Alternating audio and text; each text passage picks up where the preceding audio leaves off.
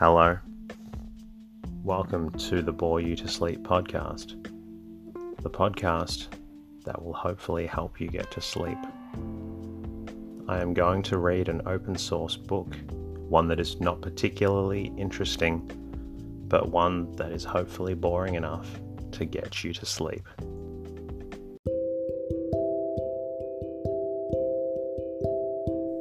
Is there something interfering with your happiness, or is preventing you from achieving your goals? I know there have been times in my life where I've struggled with sleeplessness, which is why I strive to help people everywhere with theirs. I'm proud to have partnered with a new sponsor, BetterHelp. BetterHelp will assess your needs and match you with your own licensed professional therapist, which doesn't take long at all. It's not a crisis line. It's not self-help. It is professional counseling done securely online. You can schedule weekly video or phone sessions in the comfort of your own home. You can also log in to your account anytime and send a message to your counselor when you need. You'll have access to a broad range of expertise in BetterHelp's counselor network, which may not be locally available in many areas. BetterHelp is committed to facilitating great therapeutic matches, so they make it easy and free to change counselors if needed. Visit trybetterhelp.com/bore you to sleep. That's trybetterhelp, and join over 500,000 people taking charge of their mental health. Special offer for Bore You to Sleep listeners with 10% off your first month at trybetterhelp.com/bore you to sleep. Tonight's readings come from The Peacock Feather, written by Leslie Moore. The Peacock Feather is a pleasant book that follows a particular period in the life of Peter, a walking journeyman with a story of his own. My name is Teddy, and I aim to help people everywhere get a good night's rest. Sleep is so important, and my mission is to help you get the rest that you need. Each episode is designed to play in the background while you slowly fall asleep. I would like to say thank you to a few listeners this week. iTunes listeners Soficino, Sam 666777, and Bund T. Hole, or Bund Thol, for your kind and appreciative reviews on iTunes. Thank you also to @stray.ant for your shout out on Instagram. The podcast is completely free, and it's the support from listeners that allows me to keep bringing out more episodes to you. If you find the podcast helpful, a lovely way to say thank you is to leave a review in your podcast app. It doesn't take long and really does help out.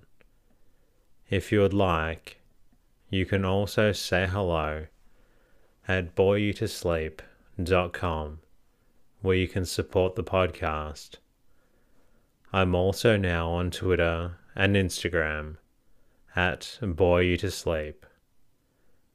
In the meantime, lie back, relax, and enjoy the readings. The Peacock Feather, Prologue.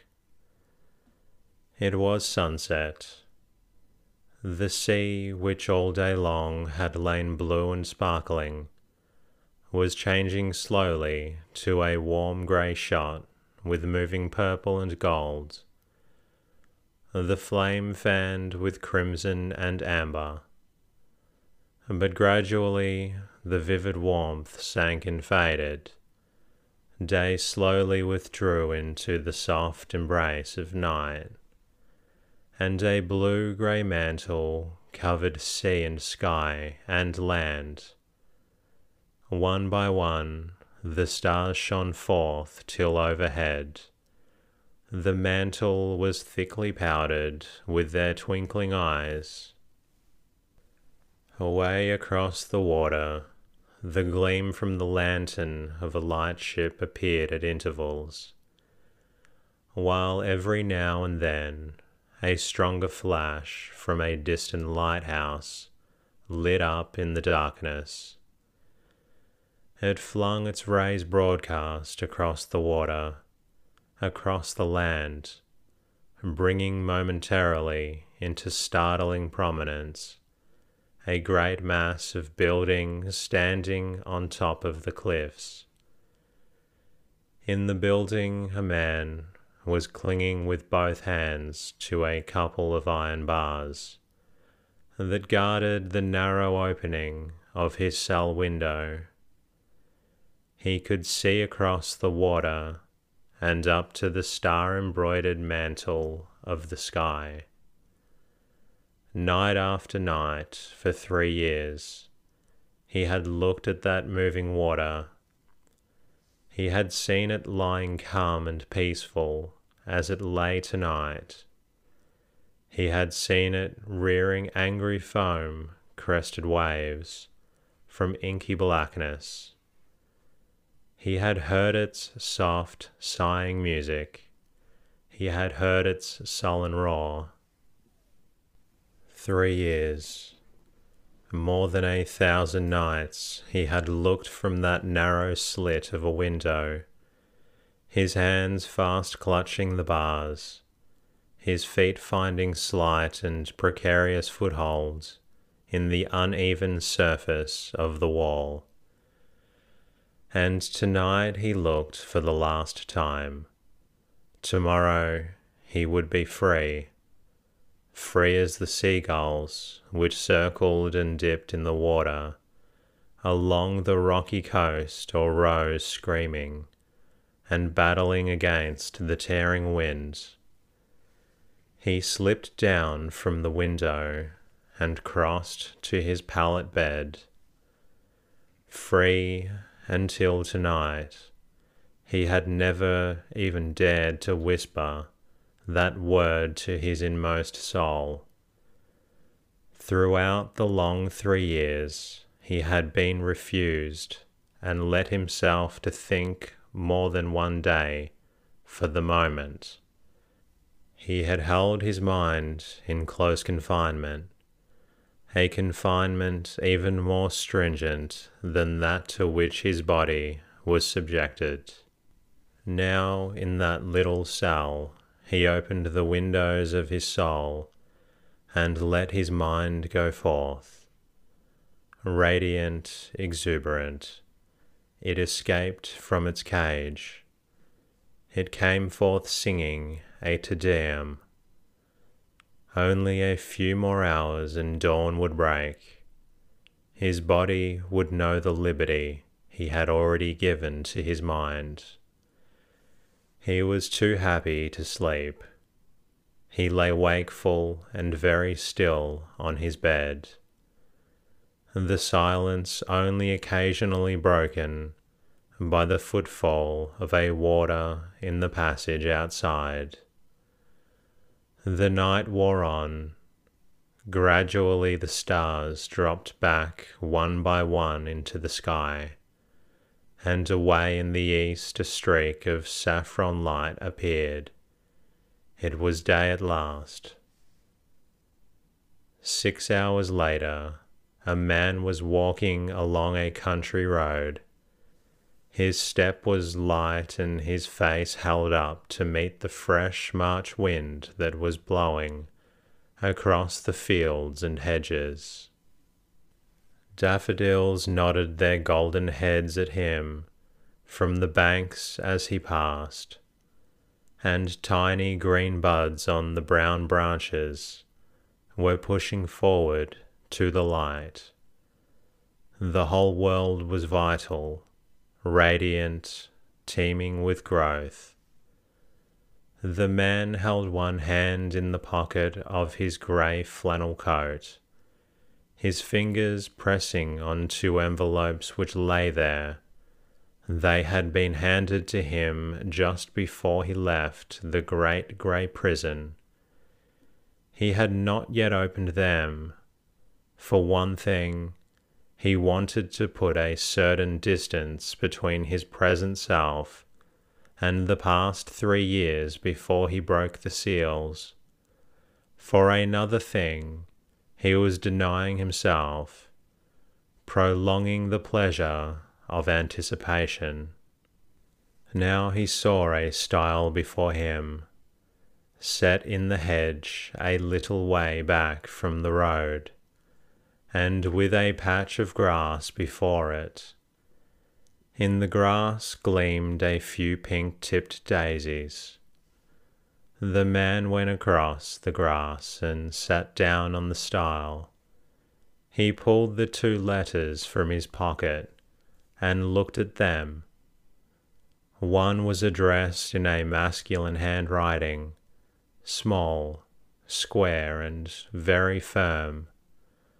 The other writing was delicate but larger. It was evidently that of a woman. He opened the firmly addressed envelope first, and pulled out its contents. A strip of pink paper fluttered to the ground, falling among the daisies. He picked it up without looking at it while he read the contents of the letter.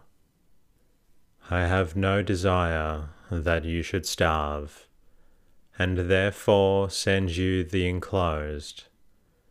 Kindly understand, however, that I do not wish to see you for the present. When you have partially blotted out the past by obtaining decent work and proving your repentance, I will consider this decision. Richard Carden. The cheque was for £200. The man laughed, but the sound of his laugh was not very pleasant. He broke the seal of the second letter. I did not write before the letter ran, because I did not want to see you brood over what I have to say, though you must have known that my saying it was inevitable. Of course you have known from the first that you have by your own conduct put an end to our engagement.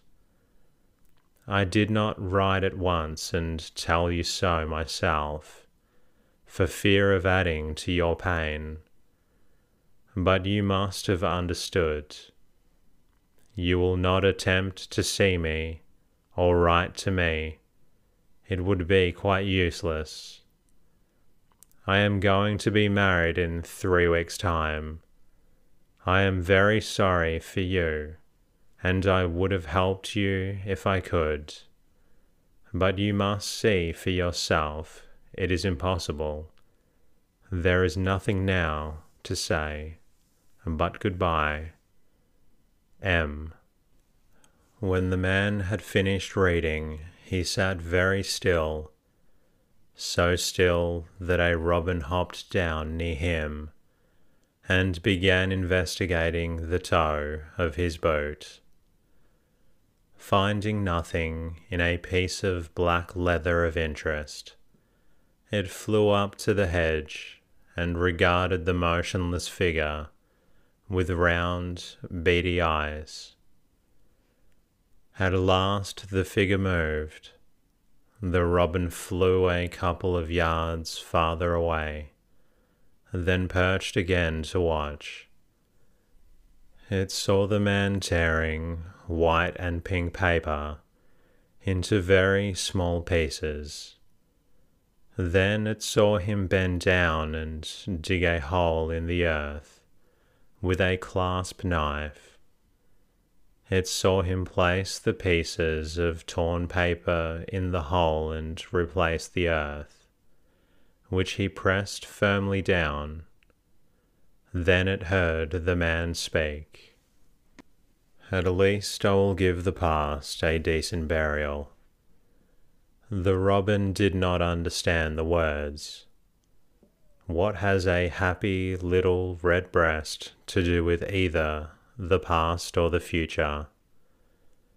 The moment is quite enough. Then the man stood up, and the robin saw his face. It had grown much older in the last 20 minutes. And now, said the man jauntily, though his eyes belied the carelessness of the words, for the open road. Perhaps the robin understood that speech. At any rate, it sang a sweet, sturdy song of Amen. Chapter 1. The Piper. Peter was sitting under a hedge, playing on a penny whistle. Behind him was a bush, snowy with the white flowers of the hawthorn. In front of him was a field, warm with the gold of buttercups. Away in a distant valley were the roofs of cottages and farmhouses. The smoke from one of its chimney rose thin and blue in the still air. It was all very peaceful, ideally English. Peter was an artist. It seemed almost incredible that a tin instrument which could be purchased for a penny could be made to produce such sounds. He was playing a joyous lilt. You could hear the song of birds and feel the soft west wind blowing from distant places, and through it was a measured beat as of feet walking along the open road. Yet under all the gaiety and the light-heartedness lay a strange minor note, a note that somehow found reflection in Peter's blue eyes. Peter finished his tune and put the whistle pipe in his pocket. From a wallet beside him he pulled out a hunch of bread and cheese and a very red and shiny apple. He opened a large clasp knife, cut the hunch of bread in two, and fell to eating slowly. His hands were long-fingered, flexible, and very brown. There was a lean, muscular look about Peter altogether. His clothes were distinctly shabby. They consisted of a pair of grey trousers, very frayed at the edges, and with a patch of some darker material on one knee. A soft white shirt, spotlessly clean, and a loose jacket, grey flannel like trousers. A felt hat lay on the ground near him. In it was fantastically stuck a peacock feather, and beside the hat was a small bundle, rolled up in a bit of sacking. Peter finished the bread and cheese and the apple, and put the clasp knife back into his pocket.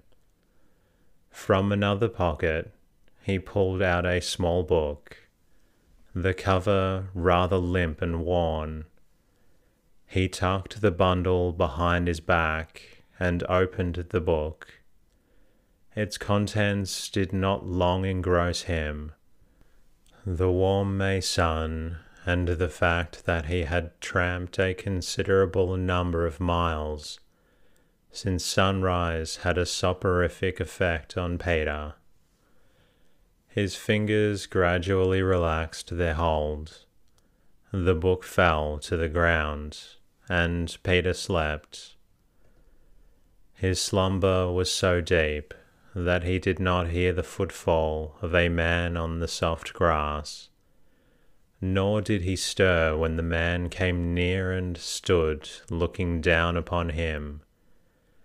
He was a man of medium height and build, with brown hair, small moustache, and rather light eyes. There was about him an air of finish, yet he quite escaped the epithet of dapper. For a moment or so he stood looking down upon the recumbent figure. He took in every detail, from the frayed trousers and the spotless shirt to the fantastic feather in the hat. He saw that the sleeper's face was a clean-shaven, bronzed and with rather high cheekbones. The hair was dark. There was in the sleeping face a look of quiet weariness. To the man watching him, it was the face of one who was lonely. Then his eyes fell upon the book. He stooped down and gently picked it up. The book was open at the following lines. Sin I fro love escaped am so fat. I never thank to ben in prison lean. Sin I am free. I count him not a bane. He may answer and say this or that. I do not force, I speak right as I mean. Sin I fro, love escaped, am so fat. I never think to been in the prison lean. Love hath my name why strike out of his scalt, and he is strike out of my bones clean. Forevermo there is none other mean.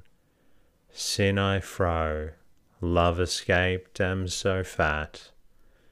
I never think to ben in his prison lean. Sin I am free, I count him not a bane. 10 minutes later, Peter stirred and yawned. He sat up and began to stretch himself. But in the very act thereof he stopped, and a gleam of humorous amazement shot into his blue eyes, for on the grass beside him was a man sitting, calmly reading from his own rather shabby book. The man looked up. "Don't let me interrupt you," said Peter, with a brilliant smile. The man laughed. "I ought to apologize," he said. "The fact is, when I first saw you lying there asleep, I took you for a tramp. Then I came nearer and saw my mistake. I also saw the book. The temptation to talk to a man who obviously loved the open air and read Chaucer was too much for me. I sat down to wait till you should awake." "Very good of you," replied Peter, "but you didn't make a mistake. I am a tramp." "So am I," responded the other, "on a walking tour." Peter sat up very deliberately now. He broke off a piece of grass, which he began to nibble. Through the nibbling he spoke. "But I presume that your walking tour is of fairly brief duration.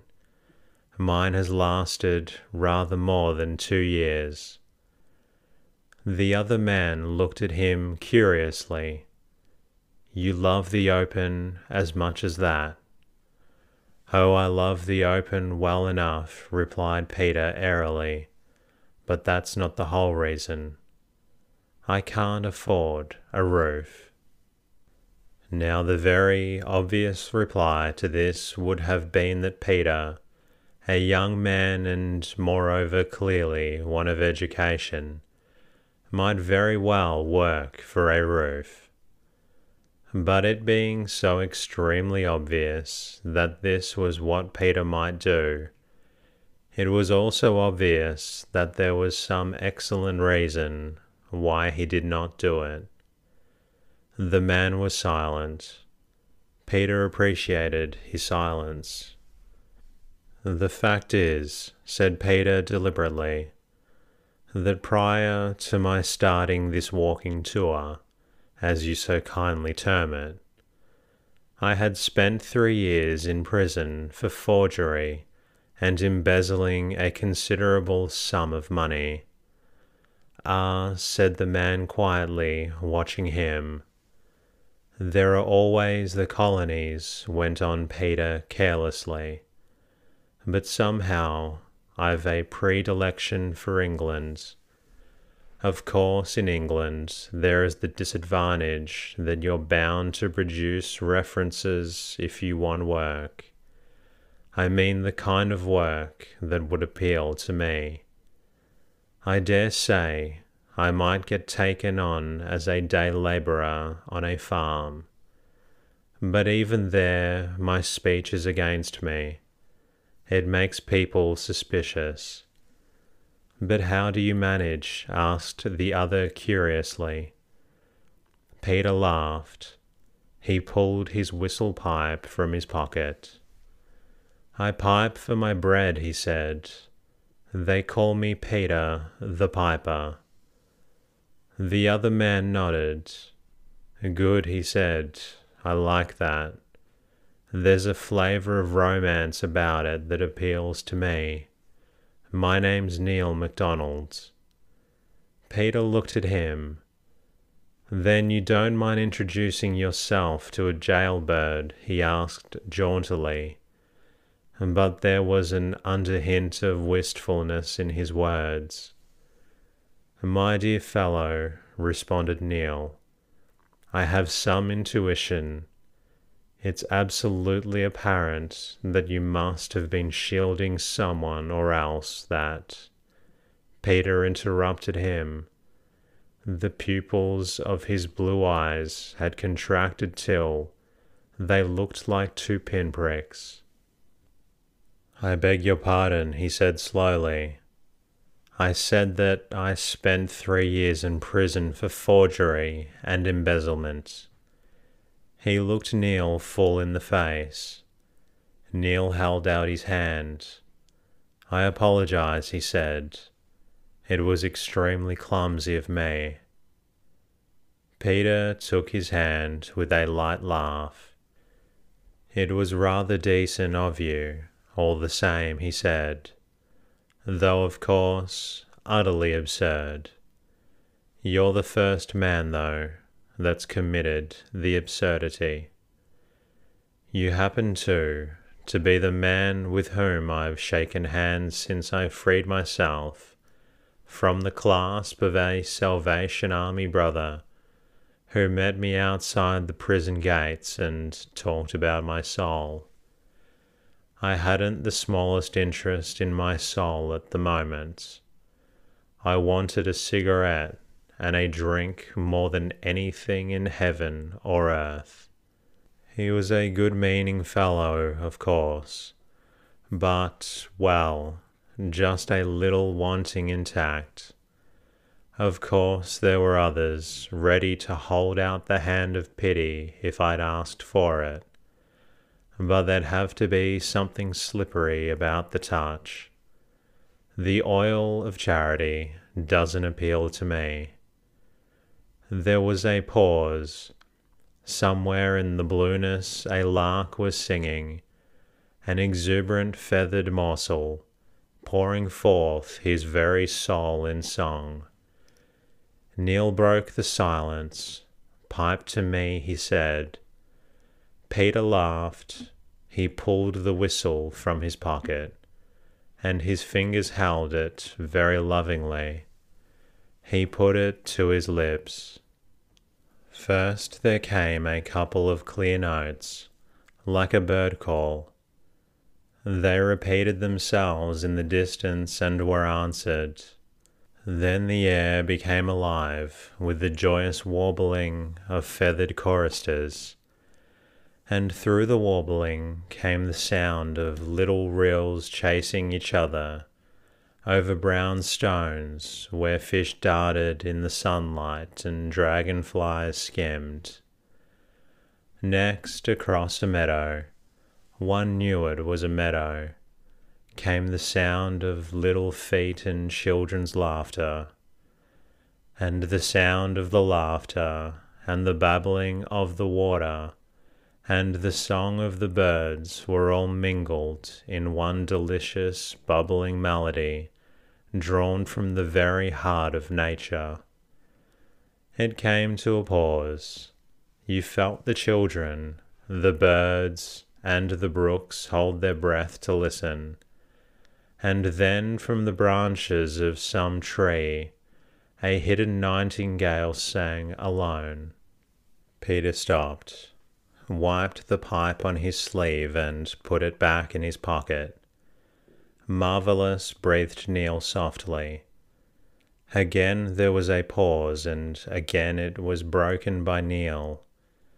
I say, will you come back and have lunch with me? There was a frank spontaneity about the question. Again the wistful look crept into Peter's blue eyes. The suggestion coming suddenly was evidently somewhat of a temptation. I believe I'd like to, he said lightly. But, well, asked Neil. Peter shook his head. I think not, he said. There are quite 999 reasons against it, and only one for it. And isn't the reason good enough to counteract the others? Peter laughed. I fancy not. The high road has claimed me. The hedge side is my dining place. The sky my roof. When it is too unkind to me, I seek shelter in a barn. I've struck up a kind of silent intimacy with cows, sheep and horses. I've found them, indeed, quite pleased to welcome me. It must be horribly lonely, said Neil impulsively. Peter looked away across the valley. I wonder, he said. Perhaps it only appears so. Formerly I walked the earth in company, and when I got near enough to a fellow creature to believe that I had the right to call him comrade, I suddenly realized that I was looking into the face of a complete stranger. Somehow the loneliness struck deeper home at those moments. Now, well, one just expects nothing. Neil glanced down at the book he was still holding in his hand.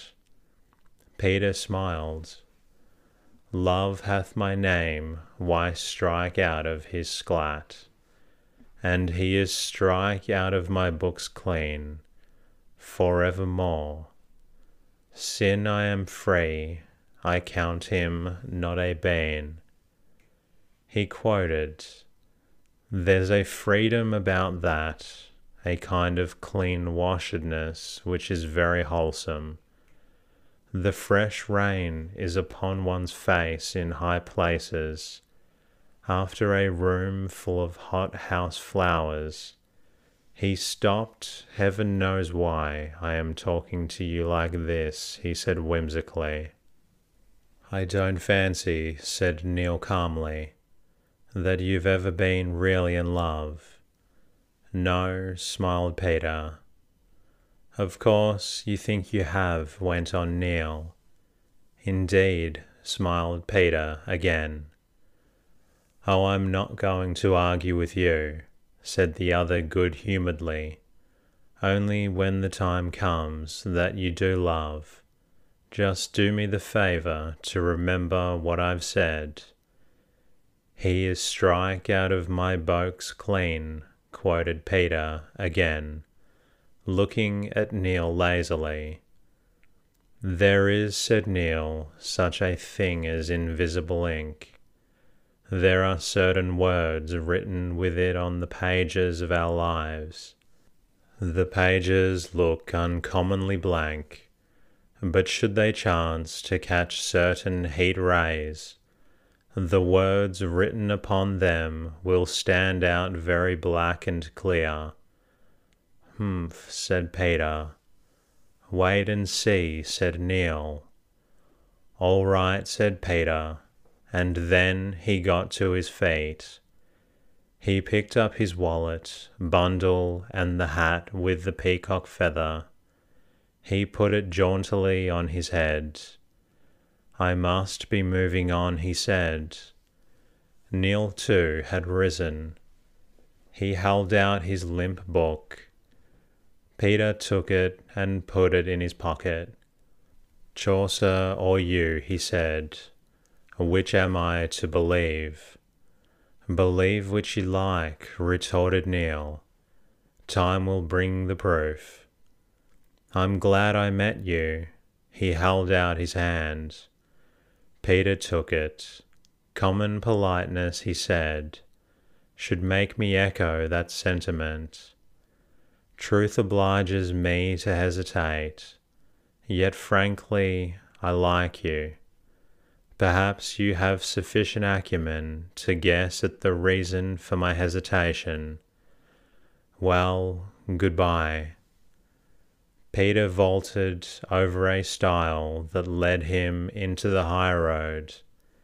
He turned and waved his hat in the direction of the man looking after him, then started off at a swinging pace.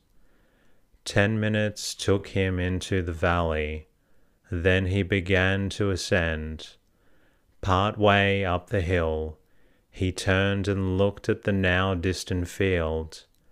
Oh damn, he said half ruefully, why the devil did I meet him? And that concludes tonight's readings. I hope you enjoyed listening to that rather pleasant and peaceful story about Peter. I hope you're also feeling a little drowsy. If you're not quite drowsy yet, please feel free to listen to another episode. In the meantime, I'll be working on bringing out a new episode for you very soon. Good night.